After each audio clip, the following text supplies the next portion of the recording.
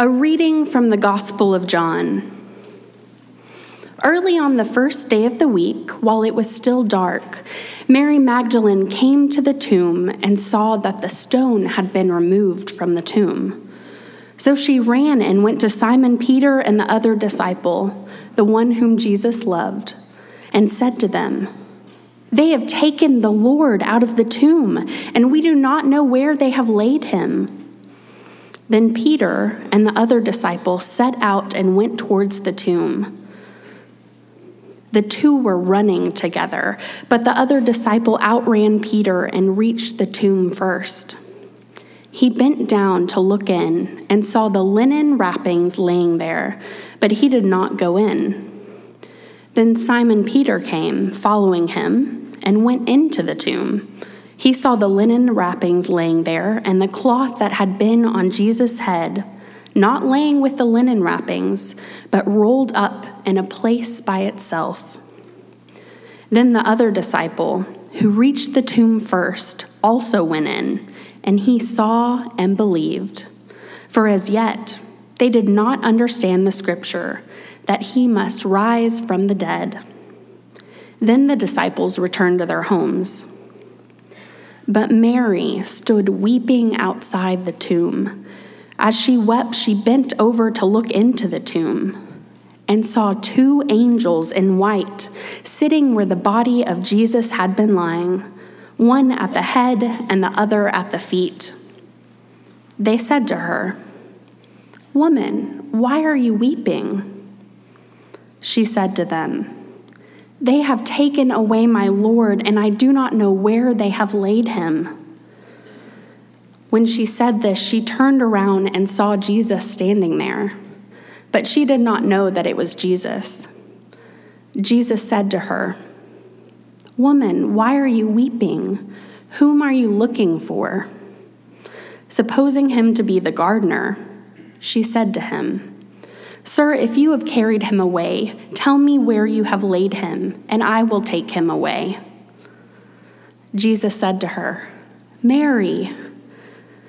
She turned and said to him in Hebrew, "Rabboni," which means teacher. Jesus said to her, "Do not hold on to me, because I have not yet ascended to the Father. I am ascending to my Father and your Father. But go to my brothers and say to them, I am ascending to my Father and your Father, to my God and your God." Mary Magdalene went and announced to the disciples, "I have seen the Lord." And she told them that he had said these things to her. This is the gospel of our Lord. Thanks be to God. In August of 1998, Diane, Kristen, and Darcy and I moved from Fayetteville, Arkansas to from Fayetteville, Arkansas to Hickory, North Carolina. A lot of friends in Fayetteville, Arkansas. So in July of the next year, 1999, Whitney Dill, one of Kristen's friends, flew from Fayetteville to visit us. A church member had offered us his place at the beach, and so the Smith household was excited about spending the 4th of July at the beach. However, Diane had had a biopsy. She decided to wait and come in a couple of days after she got the word. So 3 adolescent girls and I headed for Holden Beach. I remember where I was sitting. I was sitting on the screened-in porch of the beach house when she called and said, "It's cancer." And suddenly, it was Good Friday at the Smith household. I tell that story not because it's remarkable, but precisely because it's unremarkable. For some of you, or a loved one of yours has received that same phone call. You've been in the place that our family was in July of 1999. Yes, Good Friday is all around us. If you haven't been to Good Friday yet, mark my word, you will sooner or later. You'll live long enough, if you do, you always get to Good Friday. You receive word the company's restructuring, it's downsizing, and you don't have a job anymore. And all of a sudden, it's Good Friday. You have a baby, the pride and joy of your life, and your husband comes in and says, I want out of this marriage. I don't want to talk to anyone, don't want counseling, don't want to talk to you. And all of a sudden, it's Good Friday. Everything is normal, but your husband and your wife get sick. The ambulance comes. You find yourself in the emergency room, and the word is the prognosis is not good. And where do you find yourself? Good Friday. You get a call, your son or your daughter is in big trouble, and it comes as a complete surprise because they've always been a good kid, and yep, there it is, Good Friday. There are other stories that may be your story, other scenarios that have happened to you, but if you live long enough, you come to the day and all of a sudden it dawns on you, it's Good Friday. It's a deep valley. It's the deep valley of darkness. It's the valley of the shadow of death. And seeming hopelessness is all around. Any place there is profound loss, profound grief, profound guilt, you'll find Good Friday there. None of these stories is remarkable. It's the stuff of life, isn't it? We live in a Good Friday world. Make no mistake, as that first Easter dawned, for Mary Magdalene, Peter, and the others, it was still Good Friday. It was a deep, dark valley. The one on and in whom they had pinned their hopes was dead, and not just any kind of dead, but crucified, humiliated, beaten, spat upon, mocked, nailed to the cross until he bled to death kind of dead. It was Easter morning, but they were living in Good Friday. But the truth is, Easter can't come until we go through Good Friday. Resurrection's impossible without a death. We have to weep before we can sing, unless until our hearts are broken, our eyes blurred with tears, our spirits crushed by grief, we can never make it to Easter. Those in the Soviet Union under the oppression of communism knew what it was like to live in a Good Friday world day after day. One particular meeting, a bureaucrat summed up his lecture against religion and everything to do with faith in God, saying it was all a farce. He was about to sit down when an old priest in the front stood up and said, "May I just say 3 words?" The lecturer disdainfully turned, looked over the crowd, and gave him permission. The priest turned and simply said, "Christ is risen!" And the roar of the people came back. He is risen indeed. They had said it for 1,000 years. Why should they stop now? Yes, Easter comes to our Good Friday world. But we can't rush there without stopping at Friday for a while. We have to give ourselves time to grieve, to hurt. There are prices to pay for loving. When we love deeply, we hurt deeply. Easter doesn't come in a flash, it dawns on us. We know, those of us who have ever seen dawn after a long night of sitting by a bed of an ailing loved one, we know that we can't wait for morning, for dawn. We know that first glimmer of light is just the beginning. We know that more light is on the way if we can just make it till morning. Mary doesn't recognize Jesus right away, does she? The disciples don't believe the story right away. John looked in and believed, and I believe he believed that they had taken Jesus away, because the next words say they didn't understand the resurrection at that point.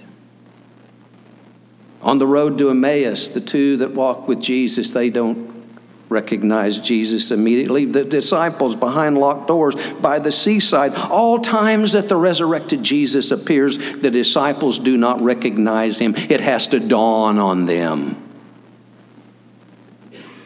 Has the risen Christ dawned on you? Easter's always been that way, like the sunrise. It comes slowly, gradually, bringing its light into the darkness of our Good Fridays with news too good it seems to be true. That it will not always be Good Friday, that Sunday's coming and death is not the final word. That valley of deep darkness, that loss, that grief, do not have to be the final word on our lives. Easter comes to Mary and the other disciples, every one of them living in a Good Friday world. And if Easter can come to them in the midst of their doubt, their grief, their guilt, their pain, then Easter can come into your Good Friday world too. It can and it does. Let me give you a hint of how I believe Easter can come for you. In verse 1 of our text for this morning, it's obvious that all is not well. Mary Magdalene arrives at the graveside, and Good Friday gets even darker for her. Just when she thinks it's as bad as it can get, it gets worse because apparently somebody's taken the body, and we don't know where the body is. So she goes to share the bad news. And Peter and the other disciple come back to the tomb, and sure enough, the body isn't there. And apparently they leave. But then verse 11, but Mary stood weeping outside the tomb. As she wept, she bent over and looked into the tomb. That's how Easter happens for Mary. She takes another look. She hangs around. She isn't willing to leave so quickly. She stays to see what will happen. She doesn't go home like the men do because she dares to take a second look at a hopeless, seemingly awful situation, an agonizingly awful situation. She's the first to see the risen Christ. How many times do we turn away from Good Friday, those awful situations in our lives, running, hiding, going home, whatever? What new life, what resurrection would we see and experience if we were just willing to hang around and take a second look? Yes, we must live into Good Friday. We must experience it, but also be open to the resurrection that God promises us. And then and only then can Easter happen. During the time of the severe Ethiopian famine, journalist Kathleen O'Meara from D.C. was dispatched to northern Ethiopia by her church. She was there to assist in the distribution of food. She was stationed at an outpost where sacks and sacks and sacks and sacks and sacks of food were being given to starving men, women, and children.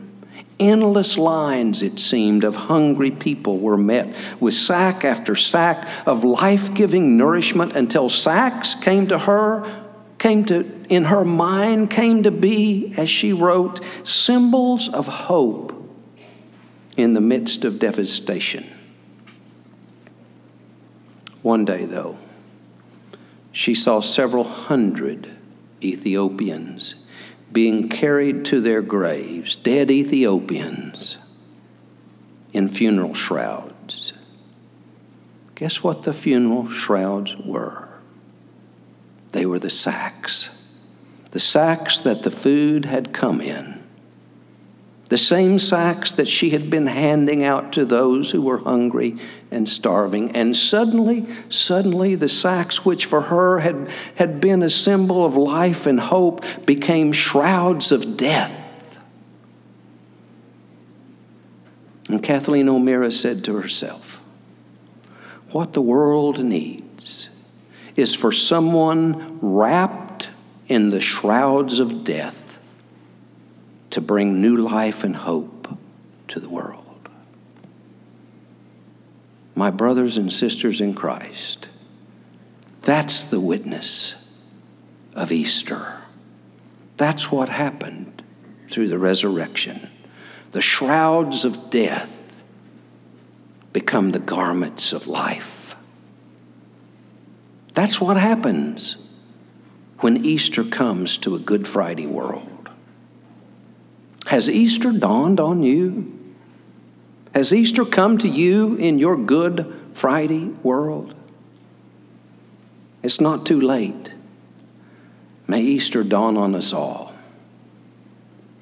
Christ is risen. He's risen indeed. Praise be to God. Amen.